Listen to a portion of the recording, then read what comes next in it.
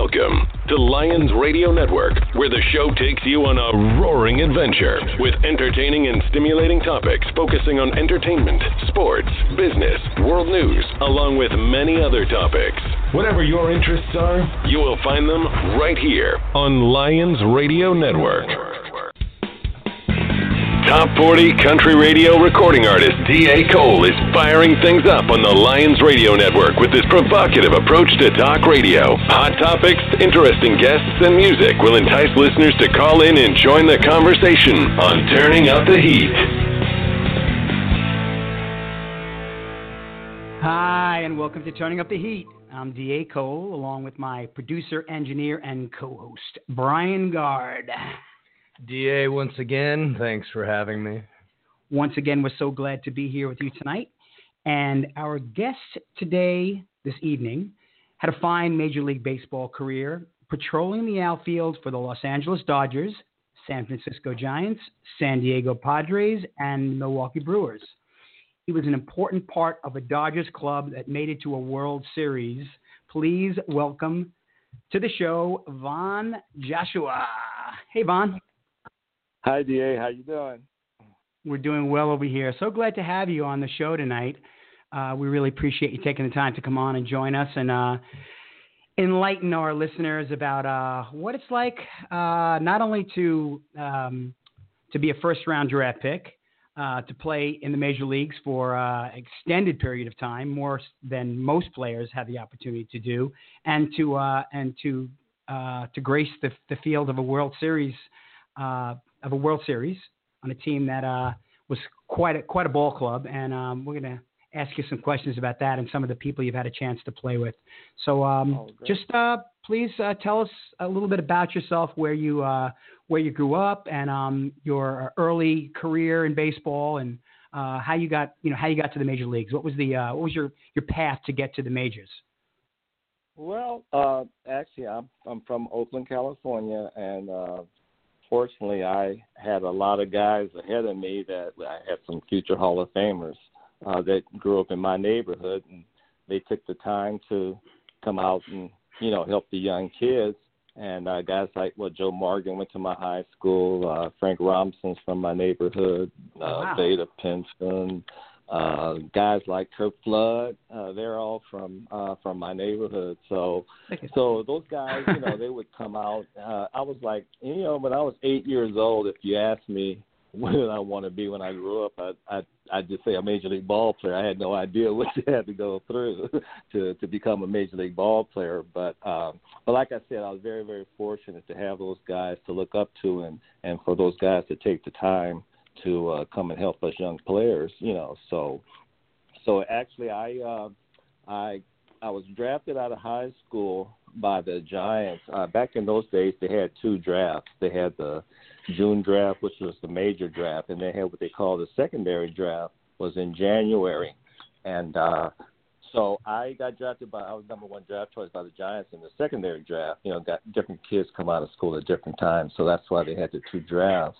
But I was drafted by the Giants in the first round in the secondary draft, and we couldn't come to an agreement. And so I went back. What they do, they put you back in the pool. So meanwhile, I had gone to a tryout camp with the Dodgers, and they signed me. I went there one Saturday, and the scout came to my house Tuesday, and I was up in the Northwest League next Saturday. So that was my start, and fortunately, I won the batting title that year. And, a lot of teams were at that time were getting ready to do away with the tryout camps because, they said, well, it's a waste of time. Nobody's, getting up, nobody's, really, not really getting any good ball players or anything. But, they found, well, with me, I got to the big leagues in 2 years. So, there are players that slip through the cracks, so that's so a lot of teams, after I got there so quick, the Dodgers in particular, they said, oh, we better keep on doing these tryout camps just in case we might find a diamond in the rough like that. So that's basically how I got started. That was 1967, and because of the Vietnam War, I had to keep my student status. So in 1968, they sent me to AA I missed the beginning of the season because of my student status. And then in '69, they put me on the 40-man roster, and they said, well, we can't have you missing any more baseball season, so you're on the 40-man roster now. So they got me into a reserve unit, and I was 69. I went to Spokane. That was my first year playing for Tommy Lasorda. And so at the end of the season, they called all of us up in the end of '69, and that was my first year in the major leagues. Well, first of all, I'm fascinated by how many great ball players came out of the area where you grew up. It was like a breeding ground for like Santo Domingo or Cuba. It's just amazing that many players could be in one area. That's really incredible. I wasn't aware that you went to Joe Morgan, and I mean these are Hall of Fame players. Yeah. So the competition in your area growing up must have been just in Little League must have been amazing, or a high school ball. Absolutely. Yeah, absolutely. And that makes you a better player. You grow up, Yeah, sure. Brian, did you have something you wanted to say? Exactly. No, I'm sorry. No, I just want real quick. I just want to introduce. I know you haven't spoken to as of yet my co-host Brian. Brian Gard is my co-host, and he's going to have a few things to say as well on the show tonight. And I think Brian had a question for you. So, well, just real quick, we just want to make sure we're going to give the call-in number, I should say, to the show, DA, if you want. We're going to invite some of our listeners to call in. Thank you, Brian. Our listeners to call in, and the number is 646-668-8494. Please call in, ask Vaughn some questions, or one of our either Brian or myself, and we'll be happy to take your call. Go ahead, Vaughn. What did you want to say? No, I was just going to say, there are many more players also, but growing up, actually. Back in those days in the '60s, Los Angeles was turning out, a lot, most of the big ball players. But the Bay Area, where I grew up, was, pretty real close to Los Angeles as far as turning out players. And like I said, there were many more guys that came out of my high school that played Major League Ball. Lee Lacy, Larry Lentz, to name a couple of guys. But it was very competitive. Here again, I was fortunate to have the good training when I was a young kid, and I took heed to Vada Pinson, taught me how to play the outfield, and he took me under his wing. Actually, he married a girl that lived right across the street from me. So whenever Cincinnati came into town, all my buddies would come over to my house and sit on the porch and wait he'd bring some of the players over. So we sit there and wait for the guys.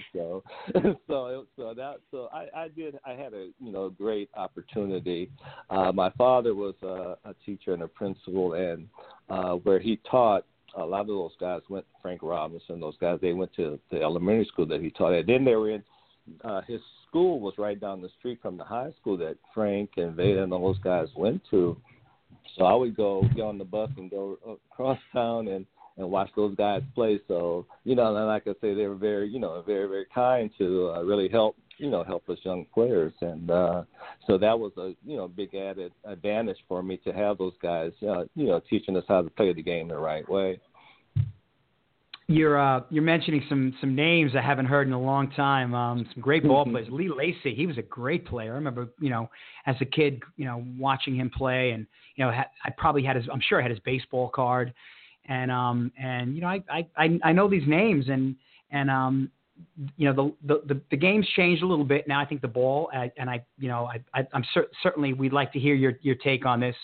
We were looking at, we certainly were checking out your stats, your career stats, and the way the game has changed. I mean, I think the balls are a little juiced up now, and back in the early '70s, a guy, an 18 to 20, home run year was a power hitter. Now that's exactly. Now a power hitter is 30 plus, minimum 30 is a power hitter now. So I think the game's changed in several respects. I think the pitching is more watered down because there's more rosters to fill. And what are your thoughts on that, Vaughn? Yeah, that's true. It's definitely changed a lot. we play. I won't call it the dead ball era, but we didn't have all that stuff. The dead I don't know if I'd go that far.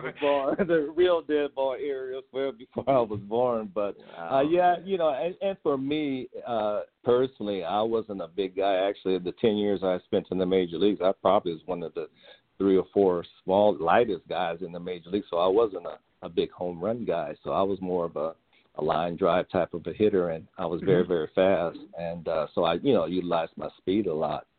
But it's changed a lot now. You look at I weighed 170 pounds for 10 years in the major leagues, and 14 and 15-year-olds weighing that right now. Right.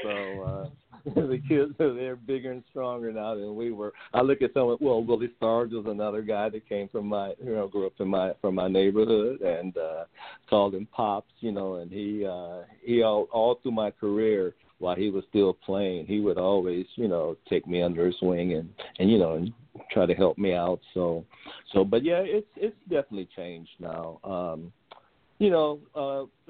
As far as the home runs go, right now, this whole launch angle and all this stuff, guys are trying to hit home runs now. And that wasn't a big thing at the time to like, as you said, 25, 30 home runs. Tony Perez was like the RBI leader almost every year with like 95 to 100, So, and now these guys are getting 140, 50 RBIs and stuff like that, and so it's changed in that respect. The kids are bigger and stronger and faster. The pitchers are throwing a lot harder, and you mentioned that the balls are juiced. There's always a big debate about that. I guess when they took the steroids out of the body, they put it into the ball. So, yeah. So and you can't tell me that these balls aren't juiced, right? Balls are. I heard on MLB one night, Eric Burns made the statement. He said, I'm going around to all these stadiums, and I'm seeing guys hitting balls in batting practice where I've never seen balls hit before, So something's going on, but it makes for a good excitement. The fans, this is what the fans want to see. So they'll deny it and say, oh, they're not juiced. But I think, when I see a guy 165 pounds hitting the ball halfway up in the seats, Right. Something's something's up. Yeah, something's up. And I in addition to that, the changes in the game as far as the specifics and the statistics and sabermetrics and exit speed of the ball coming off the bat. I mean, these things never exist. You never even thought about those things in your era. And now it's a part of every day, the game every day. And when a game is being announced and critiqued, they're very specific about things that just didn't exist. Brian, you had something you wanted to add? Oh, yeah. So, Vaughn, funny story. So prior to the show, I had texted a couple of my buddies out in California. One of them's a big Padres fan. The other one is a Giants fan. And I told him that you were coming on the show, and I get this response back saying, Vaughn Joshua? That dude was one talented beanpole.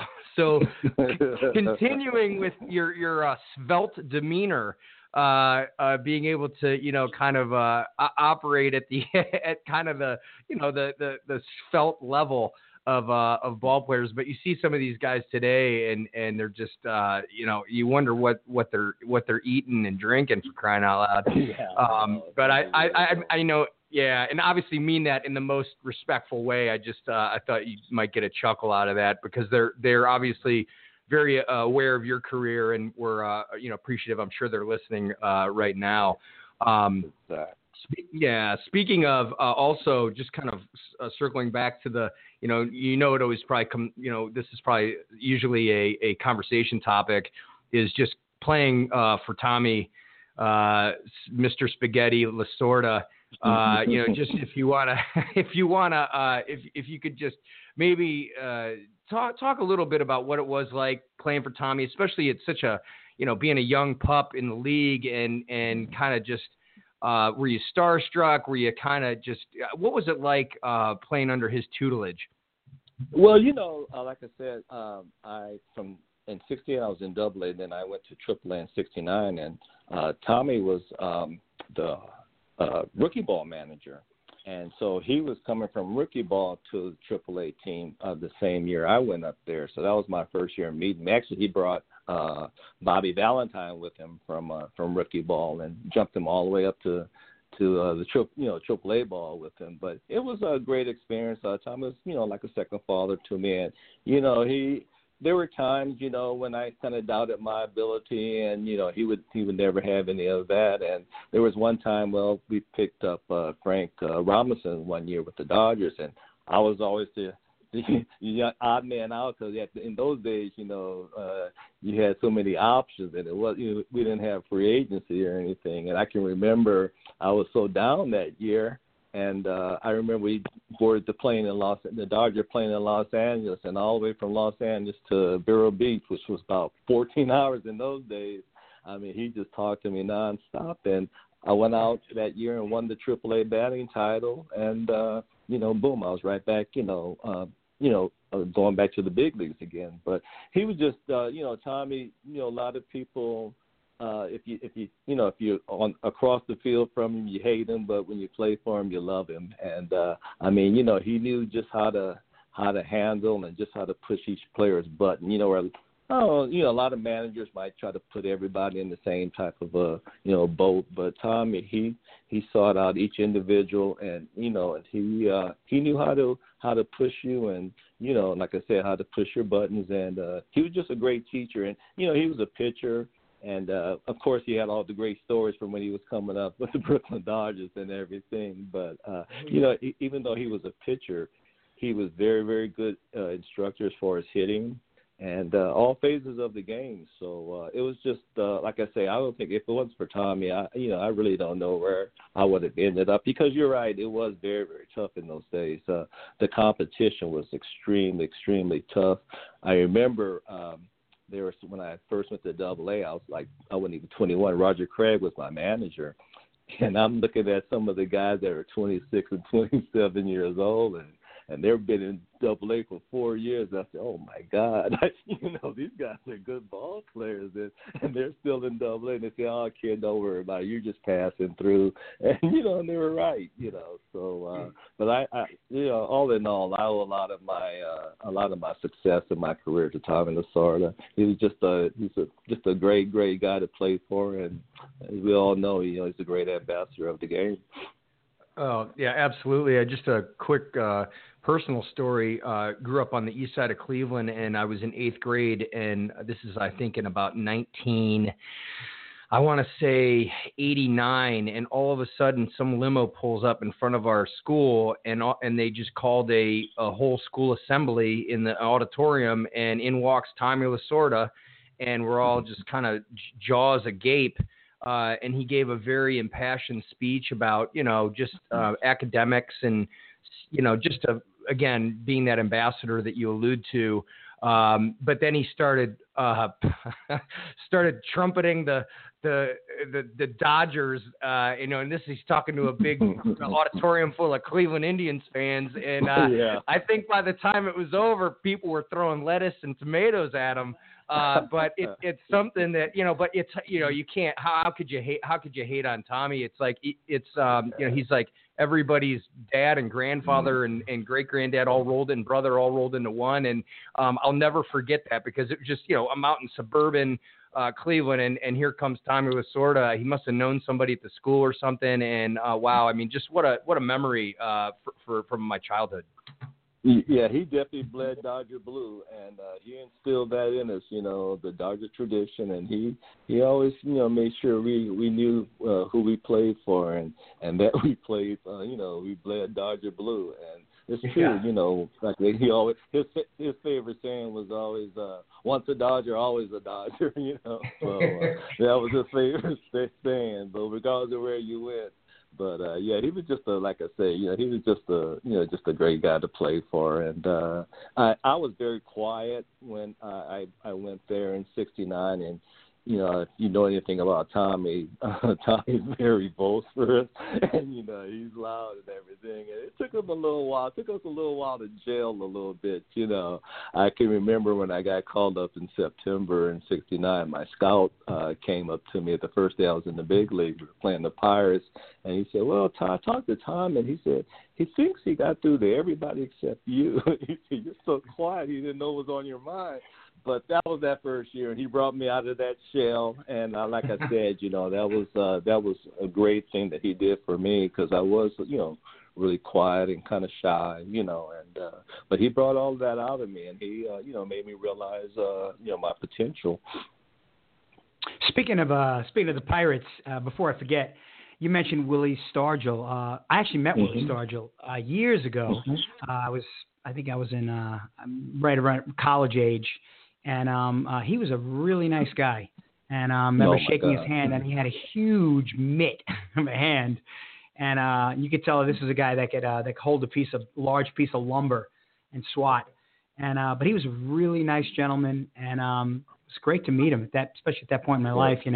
I hadn't met a whole heck of a lot of pro ball players, and exciting to meet him, and a great guy. I want to let our listeners know. A great guy. He was a great guy. He called me a little home food, because that's what he called me. It was little home food. That's funny. I want to let our listeners know to call in, speak to Vaughn, 646-668-8494. That's 646-668-8494. Call in, ask Vaughn a question. I have a question that I'd like to ask about. You mentioned to me that I guess you were playing with the Brewers. You had a chance to play with Hank Aaron, and that was in our conversation a few days ago. And that's something that had to be just. Tell us what that was like. That had to be as a ball player, had to be something just a highlight of your career, and so much that you could learn from what he had been through, going through the major leagues to get to where he was, and all the accolades and just everything that he had. We have a caller. If you could just want to just address that, and then we'll take our call. Sure. First, Dusty Baker and I were very close. And Hank took Dusty on his wing when he was with Atlanta. As a matter of fact, Al Downing was my roommate. As we all know, Al Downing threw the home run pitch to Hank to break the record. But in '76, I got sent over to Milwaukee early part of the season, and that was Hank's last year.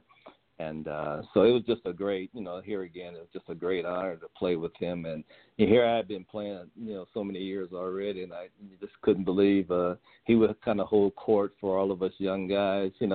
Robin Yount was on that team. That was like his third year in the majors, and I think I mentioned to you, he was only like 21, 22 years old, and you could tell he was going to be a Hall of Fame. You could tell he was going to be a Hall of Famer someday, But Frank just, Hank just, just his, presence. And he was, he had a way about himself, that you just, just like I say, just his presence there. And when he spoke, you listen, and he taught me a lot of things. And so it was just a great experience. Like I didn't know too much about the American League when I went over there. And like I said, I didn't know too much about Milwaukee, but once I realized, that I was going to play with Hank Aaron, my whole attitude changed, and it was just a great experience to be there with, playing with him this last year and for, in major leagues. Sure. So we're gonna take a call. I think it looks like they're calling from Coney Island, New York. Hi, caller, are you there? Hello, this is Coney Island. I am a big lover of baseball my entire life, and I respect that you have devoted your life to baseball since I see you came up in 1969. So, and I know you were a hitting coach, and since I have such a deep love of baseball, I've had a question that I've thought about and pondered about for a long time. If somebody gets up to the plate and he hits the ball 22% of the time, which would mean he bats 220, he doesn't get into the big leagues. If somebody hits the ball 26, 27% of the time, he makes it. What is the common denominator of people that are able to get up to 26, 27% compared to the guy that, gets up to 22%? Is there something about people that make it to the majors that they all have in common that they're able to make? Because it doesn't seem that big of a difference, 22 to 26. Yeah. And a guy that hits the ball 31%, he's in the Hall of Fame. So what is it about these guys? And I sincerely, again, appreciate your devotion to baseball, and you're very knowledgeable, and your whole life has been wrapped around baseball, and I thank you for doing that. Well, talent has a lot to do with it, obviously. And here again, the Dodgers, I felt so fortunate to come up with the Dodgers because they taught us how to do it the right way, But, the talent of hitting the baseball, it's not, as we all know, hitting a baseball is not an easy thing to do. And, going into it, in those days, now with all the stats and everything they have now. But, 3 out of 10 was considered a great hitter, as you said. And, and so you're going to fail 70% of the time. And we knew that going in. So we just didn't, I never let, if I didn't get a hit or anything like that, I never let it bother me, let it get me down, because I knew I was going to get my 3 hits out of 10, So, but I think a lot of it has to do with talent and here again, just learning how to, learning the proper techniques. I'm because I came up the way I did with Frank and all those guys, I was more of a, fundamental guy, teaching the guys the proper fundamentals and then letting their talent take over. And, a lot of the guys would come up. I was in AAA for many, many years. I coached 4 years in the majors, and I had a lot of young guys. A lot of them had talent, but you just have to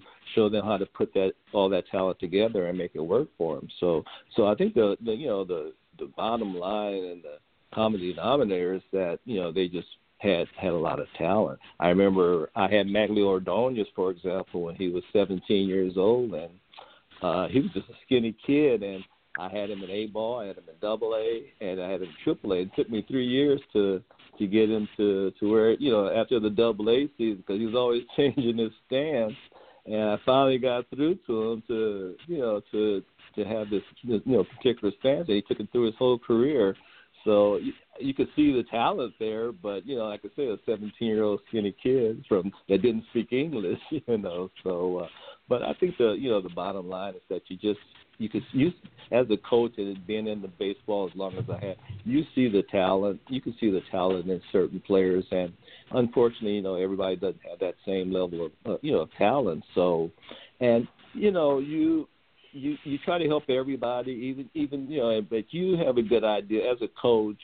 And like I said, I was in AAA for many, many years, and a lot of the guys that's one step out of the big leagues. But as a coach, you know who's going to make it and who's really not going to make it.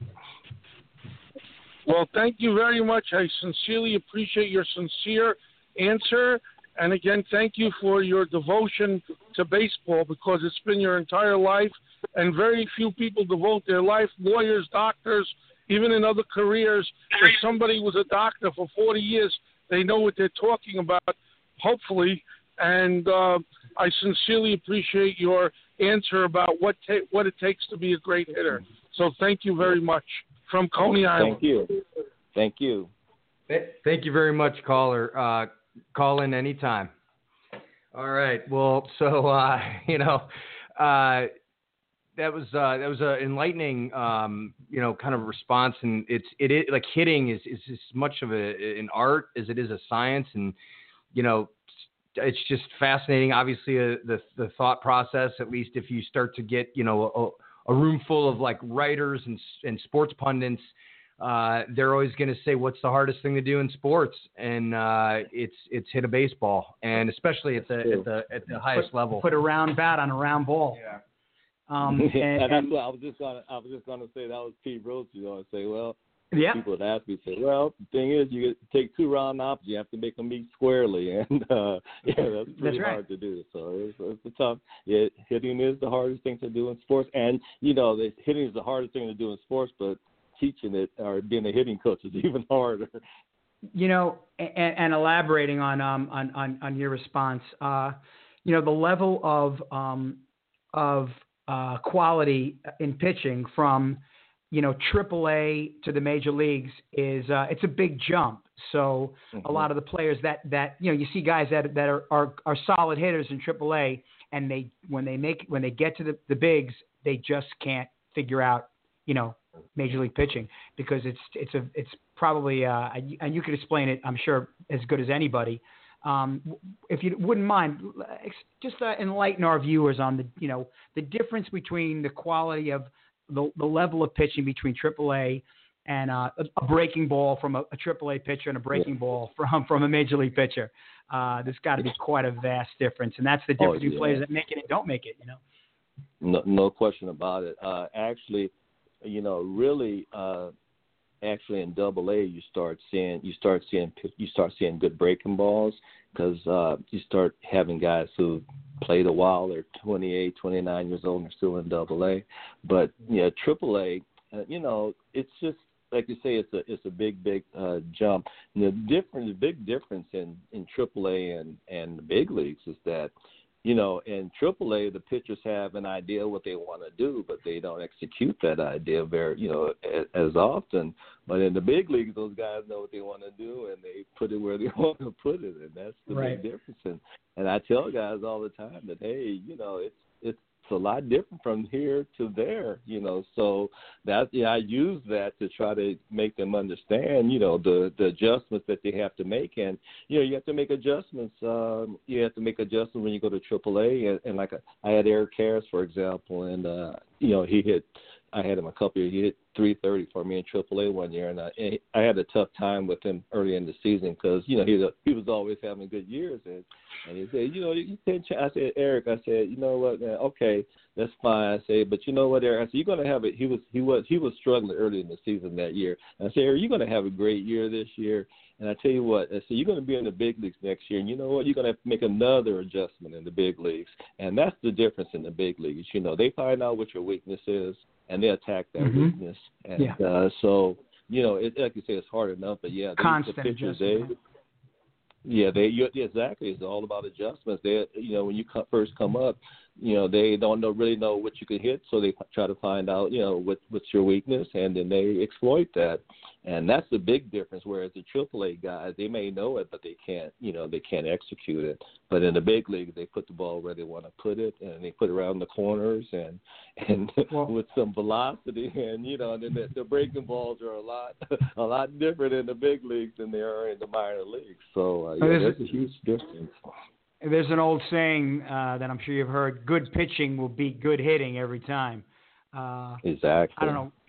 I don't know what your thoughts are on that, but I've heard that said from some people who are in the know. So I guess there must be some truth to it. Quite a few people. Most definitely, exactly. Good pitching will definitely be good hitting, and here again, the odds are against you as a hitter. You got 8 guys out, you got 7 guys behind the pitcher, and the catcher. But you might do everything right and hit a line drive, square the ball up, and somebody jumps over the fence and makes a catch, or a shortstop dives and makes an outstanding catch. I played with Ozzie Smith my last year with San Diego, and I just see how many hits he took away from guys. So pitching, they know what they're going to throw. They know the pitchers know what they're going to throw, and you don't know what they're going to throw. So that's one of the tough. I know Hank used to always say, people say I'm a guess hitter. And he said, no, I wasn't a guess hitter. He said, I just anticipated, what the guy was going to, same difference, but, but the great hitters, like, they figured it out, and they knew what the guys are going to throw. It's still guessing because you don't know what the guy's going to throw, basically. But, a lot of pitchers have patterns, but most definitely that statement is most definitely correct that, good pitching is going to stop good hitting. Boy, who knew Hank was so humble? He was. He was absolutely very, very humble. Absolutely. Oh, wow.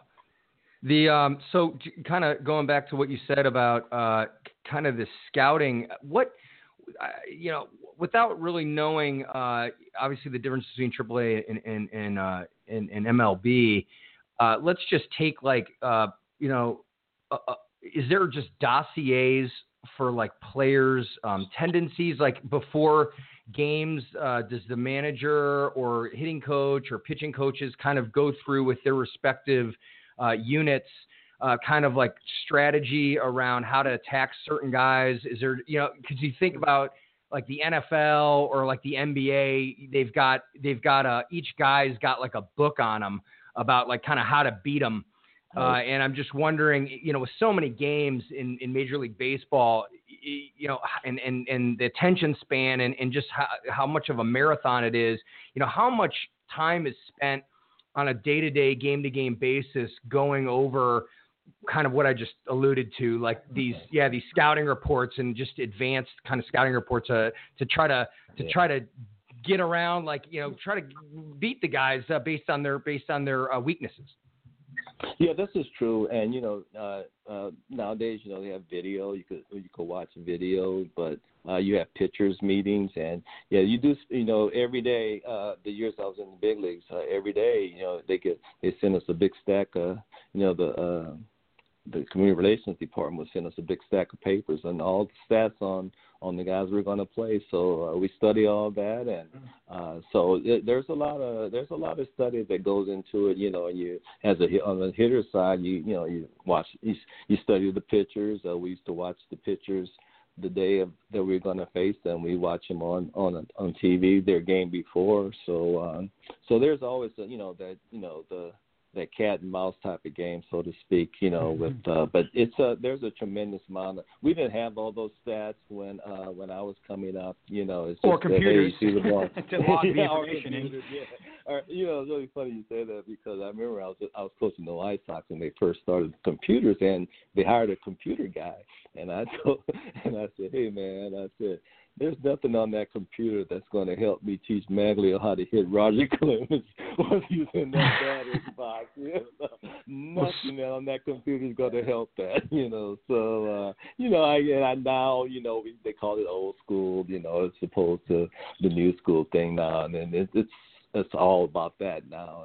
And the guys take advantage of it. There's some managers, there's some managers that are old school, and they've adapted to the new way of new way of doing things. Mike Scioscia, Madden, some of these guys. So it's a lot of information that goes in. Sometimes you're wrong, sometimes you're right. Funny story. We had my first Ichiro's first year when he came to the States. And in spring training, we jammed him all the time. We just jammed and jammed and jammed. He had this big high leg kick, and so we were jamming him all spring long. And I remember we went to Seattle early in the season, and Nardi Contreras, our pitching coach, so I said, okay, I'm going to go into the pitchers meeting, just see what's going on, what they're saying. And he went over all the players, all the hitters and everything, and he said, well, Ichiro, we're going to jam him. He's just going to keep jamming and jamming and jamming.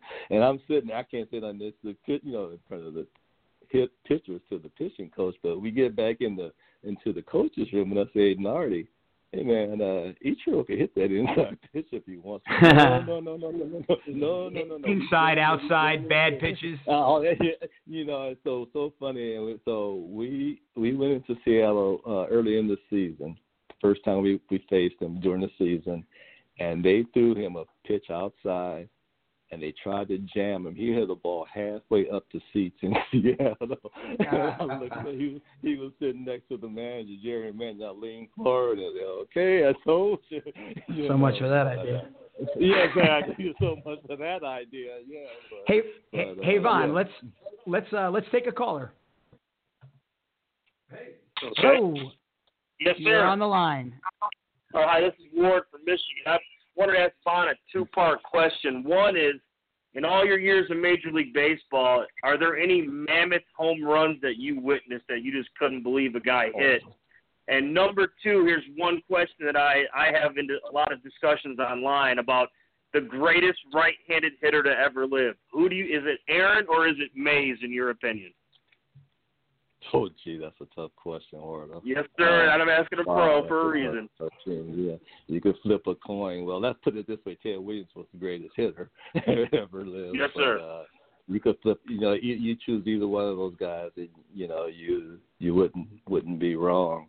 But to answer the first part of your question, the furthest ball I ever seen hit was actually Willie Stargell hit 3 of them. He had one in not Forestville, was it Three Rivers or whatever it was, where Pittsburgh played, and he hit a ball way up in the seats, and they put a marker up there. So one night, Davey Lopes and we got dressed, pretty quick. We were waiting for the bus to leave, and we went up there and we looked back down on the field, and we said, "Oh my God, this looks like a mile." But he also hit 2 balls when I first got to the Dodgers in '69. Like I say, they were playing Pittsburgh, and he hit a ball in Dodger Stadium that hit the 10 up on the roof in right field. And that was one of the farthest. But then he even topped that. Andy Messersmith was pitching one day, afternoon game, and he hit a ball out of the stadium, completely out of the stadium, right between the 2 palm trees, like a football going through the goalpost, and we just couldn't believe that the guy hit the ball that far, And the next day, Andy comes up to him and says, "Hey, will you autograph that bat for me?" But yeah, Willie, I guess I've seen some bombs, but I think those are the 3 balls that just really impressed me on how far he hit them. I know I played with Dave Winfield, and he hit a ball in Dodger Stadium that cracked the seat. It was a line drive. And that was impressive right out of the ballpark. He used to smoke some balls. Oh, yeah, Winfield, man. Wow. Oh, my God, yeah, he would. Oh, geez. And so, but, like I said, you pick Aaron or Mays, and you can't go wrong with either one. Those are just two of the, 4 or 5 greatest players ever. Right. Thank you very much. Thank you for calling in. That was a great question, a great series of questions. Funny Dave Winfield story. So a lot of people don't realize at the end of his career, he had a short little stint with my hometown Cleveland Indians. And I remember. I did not know that. Oh yeah, I remember. Not a lot of people know this, and I remember sitting. He had to have been every bit of 40, 41. And I remember, just kind of a good clubhouse presence, just a big hulk of a man still, Great. And. I remember sitting really kind of in Jacobs Field, the old Jake, sitting on the first base, down the third base line, kind of probably about 3-4 rows back in the middle of the dugout. And I'm telling you, the sound and the fury that came off the bat of this guy, it was the most towering shot I've ever seen. Nobody moved after it was hit. Like the outfielders they just started walking in practically because it was just going over their head, but it was moonshot. And when you're sitting that close and you see something that just goes, that you literally lose in the twilight of the evening, and then eventually you just see the seats erupting in right field, is just a spectacle to behold. Well, we saw a lot of that at Yankee Stadium. Dave could he could hit some moonshots, and he could hit some line drives. I have a funny story. I tell my hitters all the time, because you're always fighting with the hitters about trying to be a good hitter as opposed to a home run hitter. And I always told my hitters the story of Tony Perez. Like I say, every year you could just put up 95 or 100 RBIs. You knew he was going to get there. But we're in trying to tell them, explain to them how important it is to be a good hitter. And even a guy like Tony that had the kind of power Tony had. And we were in Dodger Stadium, and Don Sutton was pitching, and there was a man on second and third, and Sutton threw him a pitch. And Perez, he's trying to get, he wasn't trying to hit home runs. He's just trying to get those RBIs in. And he hit a line drive, and that Sutton ducked, and the ball went over the center field fence. It almost hit Sutton in the head, and then it went up over the center. That's what we all say on the bench. Oh, wow. That's what everybody said. And that's, I try to explain that to the guys. So, hey, don't just try to be a power hitter. Be a good hitter that has power. So but yeah, that was just an amazing shot right there that I'll never forget. And like I said, I use that a lot of times, and I'm trying to teach the young kids about trying to be a good hitter.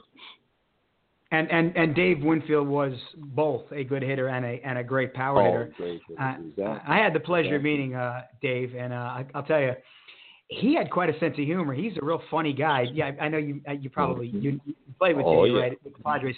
He's a funny guy, and really nice guy, and enjoyed meeting him. And quite a few of the ball players that you played with, some of them I have had here on the show. I think I mentioned to you that we've had a couple of players you played against as our guests, and I'm sure we'll have them back again. And we'll certainly invite you to call in one night when we have one of the other guys, and see if you guys can remember facing each other either as a pitcher hitter, or if you compete against. Well, I mentioned I was telling Brian. I mentioned in our conversation the other night, I mentioned that we had my buddy John Stearns, who was a four-time All-Star catcher for the Mets. Mark Littell, Mark might be listening to the show right now. Mark Littell, who pitched for the Royals and then for the St. Louis Cardinals. I'm not sure if you played against. I'm not sure if he was in the National League when you were in the National. But it's possible you might have faced each other. Do you recall facing Mark at all?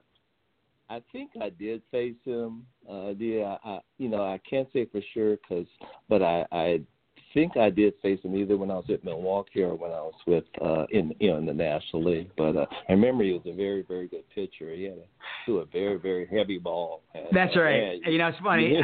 Very heavy I ball. told him you said that, by the way. I sent him a message the other night. I said, "Hey, I got Vaughn coming on the show," and he said you threw a real heavy ball, and he just went, "Yup." Yeah, he did. One word. That's all. Yep. Oh man, you're talking about hurting your hand when you hit some of this ball. Oh God. And you a lot of people don't understand what a heavy ball is, but it's kind of hard to explain. But when you hit a heavy guy who throws a heavy ball, it doesn't feel so hot if you don't square it up. Yeah, that's right. Yeah, it's like people that have ever hit a baseball that have not squared it up right, and it's somewhat of a bee stinging. It's the best way. Yeah, you just say bees. It's like getting your hands are being stung by 100 bees. That's exactly. It goes. That's the only way you could describe it. And anybody who's ever hit a ball wrong or not squarely understands exactly that bee stinging feeling. And that's exactly what it was. Yeah. Or if you're playing in New York City and you're playing ball in like late November, early December, and anything you hit hurts your hands because the bat is frozen and the ball is frozen. Geez.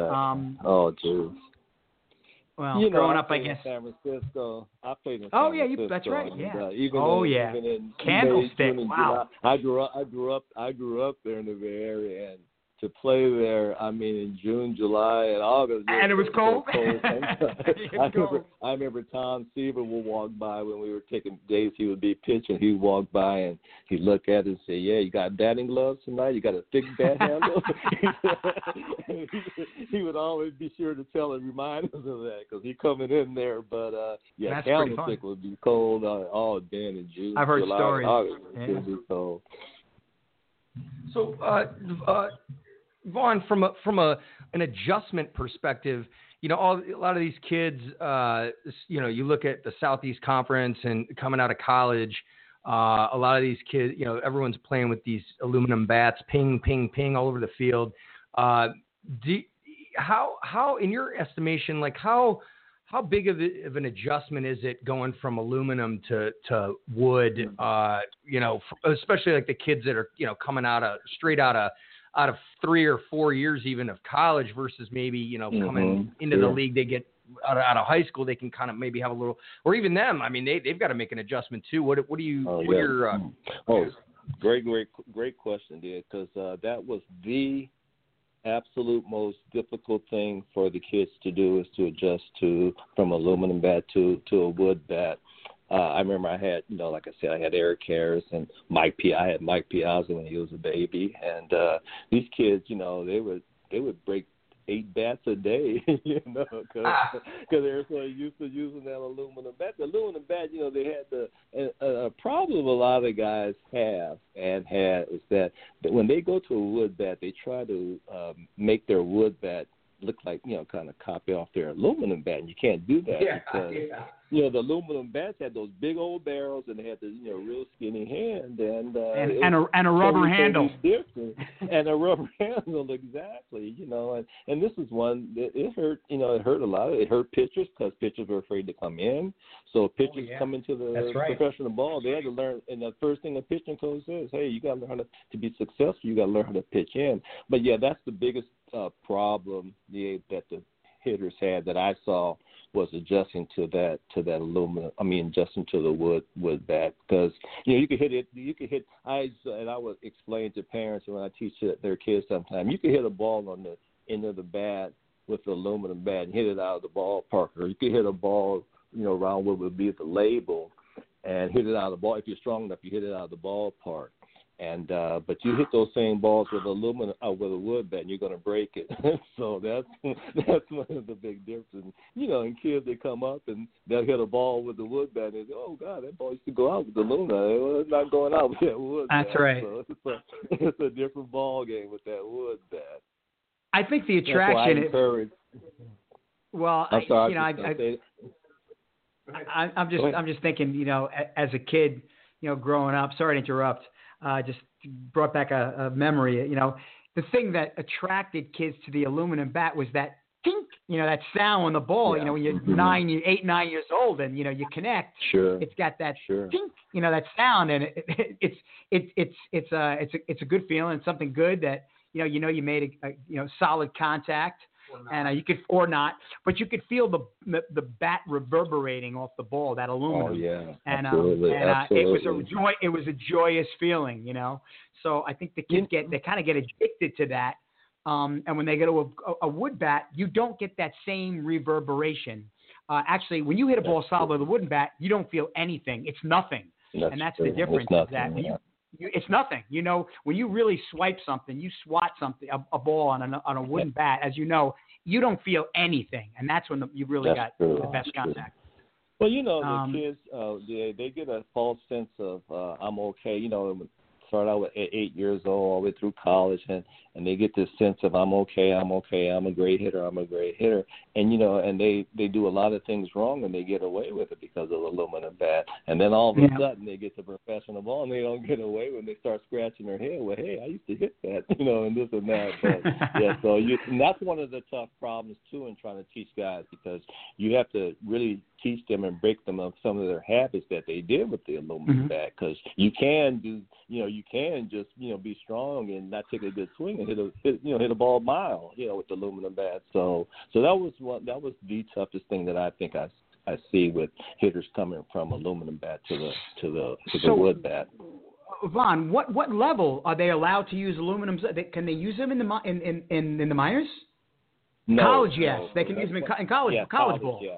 College ball, yes, but not in pro ball, not in any level of pro ball. And some of the smart college coaches, what they'll do is they'll have their kids. Well, they'll have the kids work out with the wood bat. I do the same thing. If I see a kid that I think has a lot of talent, I'll tell the parent, hey, start him swinging the wood bat as much as you can. You can't use it in the game, but the advantage. But start learning how to use a wood bat. And so some of the smart college coaches, that's what they do. They let their kids their players practice with the wood bats as much as possible, and then use the aluminum bat in the game. But it's if they're going to different ball game. I mean, if they have to at some point start to wean them off, because if they're going to go to the next level, they've got to really start getting used to hitting quality pitching with a wood bat. It's tough. You got to get off that crush. Yes, and it is a crush. That's a good way to put it. It is a crush. And I was fortunate that I came up before the wooden bats came out. So we had to learn, like I said before, we had to learn how to do it the right way. Your fundamentals better be just right if you want to be successful. Well, we've got a few more minutes left, and wanted wanted to see if anybody else wants to call in and talk to Vaughn. You've got just a couple more minutes, 646-668-8494. And it's been great having you on the show, Vaughn. It's been very interesting, very informative. And so glad you could join us. And we're gonna have you back on again, hopefully sometime very soon. We'll talk about that. And but if there's anything else you'd like to share with us in the last few minutes, please. Any other stories or anything of interest, please go ahead and let us know now. Yeah, when's the book coming out? I told Brian that people have been asking you about writing your book. So you want to get into that a little bit? I've had, like I say, I wasn't a superstar or anything, but I had, I was in some great moments, like I say with, playing with, I was Al Downey's roommate when, Hank hit the home run and things like that. I remember Hank's last year, I was struggling a little bit, and he only kept like 3 bats out in the bat rack because everybody was still in his bats. And so we were in New York, and I said, hey, let me use one of your bats. He let me use it. We were facing Catfish Hunter, and I hit a 3-run homer off of him. And I want to get that bat, So we went from New York all the way to the West Coast, and we had a bunch of bat bags, and so we had a lot of bats on the road, and so I couldn't find us. Oh man, somebody stole that bat, And you should have marked it or something. We were in Anaheim, and I saw the bat. I took it, and I immediately went to him. I said, Hammer, can I have this bat? He said, yeah. And I have it today. My wife put it in a big old frame. All right. With the, hit it off with Catfish Hunter, and Hank gave his bat, and so that was a great feel for me right there. Hitting that home run with the bat. Hey Vaughn, we got a caller. Let's take this caller and caller, you're on. Hey, this is Keith from Northville, Michigan. I'm calling to ask Vaughn. Since in the era that he played, could he tell us who was had the best curveball and had the best fastball that he faced during his career? Best curveball. I tell you who had the best curveball when we played with Bert Blyleven. He had a filthy curveball. I played with Don Sutton. Don Sutton had one of the best curveballs you ever see. So, and we were fortunate too. Like in Don's case, we had Sandy Koufax as an instructor. We had Johnny Padres, Ron Peronofsky. We had all these greats, Don Drysdale. So they were all spend time in spring training with us. So they would teach the guys all that stuff. But I think Bert Blyleven probably had the best curveball I ever seen. Sutton was real close, but Blyleven probably gets a little tip from me on the best curveball. The best fastball, well, obviously, Nolan Ryan. J.R. Richards had a great fastball. Guys like that. But Nolan Ryan, when you talk about fastball back in those days, the first guy comes to your mind is obviously Nolan Ryan. Yeah, thank you. Thank you, caller. Yeah, that was a great question. Speaking of Nolan Ryan, I mean, you want to talk about and I don't even have the words to describe it. I mean, I look at him and I'm just like, how is this guy throwing this many innings? Because they don't make them like that anymore. No, they don't. His arms not falling off. I mean, have they done some kind of crypto DNA? What is it? Were they cloning? Yes, if they could somehow bottle his DNA, or just even his arm, I don't even know, and it was just robotic in nature. Yeah. He had strong legs more than anything.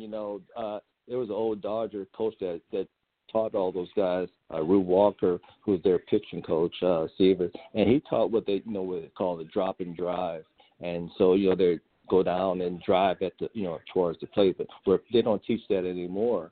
But he had a great arm, but more than that, he had great legs, also great strong legs. One of the pitchers that we haven't brought up that I know that pitched in your era is a guy named Bob Gibson, and I'm pretty sure you faced him.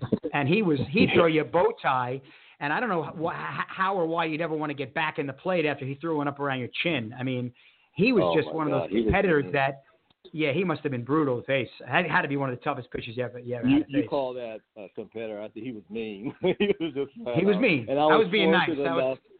Yes. I was fortunate enough. My first time I faced him, I was so nervous, and the guy said, "Oh, just go. He's gonna throw it around there."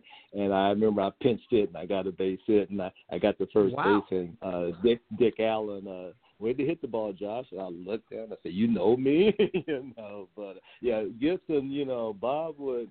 He was so quick. I mean, he wouldn't give you a whole lot of time, and if you stepped out of the batter's box on him, don't do that because you might, like you said, the next one might be right. Now you made him mad.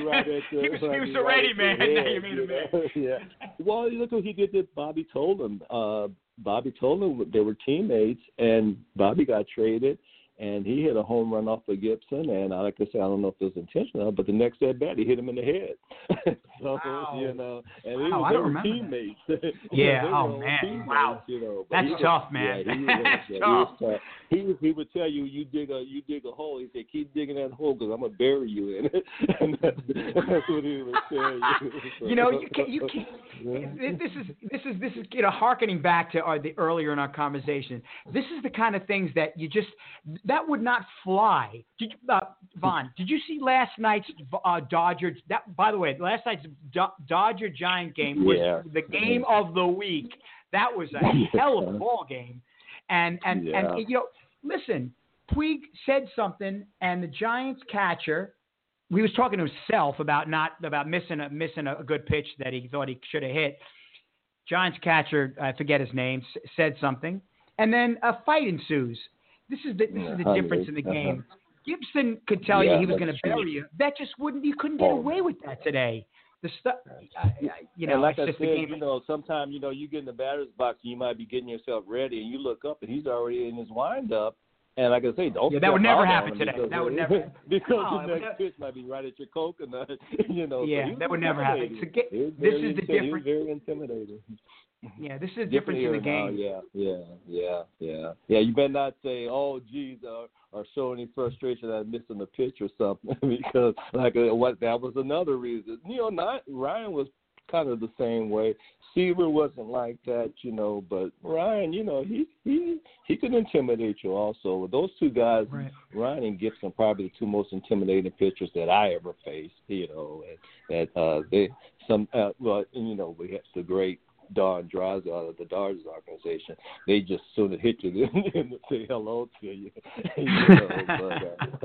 But that was old school baseball. Like you said, you can't do that nowadays. They hit you and put you on base because they knew they'd get the next three guys out. Exactly. They could afford to hit you because they had that confidence in their ability. They could get the next three guys out without you scoring. Exactly. They were just so great. Well, we've enjoyed having Vaughn Joshua on our show as our guest, and immensely. This was a lot of fun, Vaughn. I enjoyed it. Yeah, we're gonna have you back on. We're gonna set something up real soon and have you back on as soon as you're available and we have a scheduling availability for you. So we'd like to bid you farewell for tonight, and thanks again for joining us. We hope to speak to you again soon on Turning Up the Heat. And until, by the way, our next upcoming guest in just a couple of weeks is a gentleman that I think you may know, American League crew chief Dale Scott is going to be our guest. Oh yeah, so Well, that's great. Umpires, that should be interesting. Vaughn, we invite you to tune in and call in and have a little chat with former AL crew chief Dale Scott. Sure, but I look forward to it. Well, I appreciate it, and we'll have you back on soon, Vaughn. Thank you. Yeah, thank you so Look much. forward to it. Okay, sure. All right, so much. Yep. Take care. And hey, yep. You too. And yep. And for Vaughn Johnson, oh my gosh, I'm stumbling over my own words. For Vaughn Joshua, D.A. Cole, and Brian Gard, thank you for joining, Turning Up the Heat, and so long.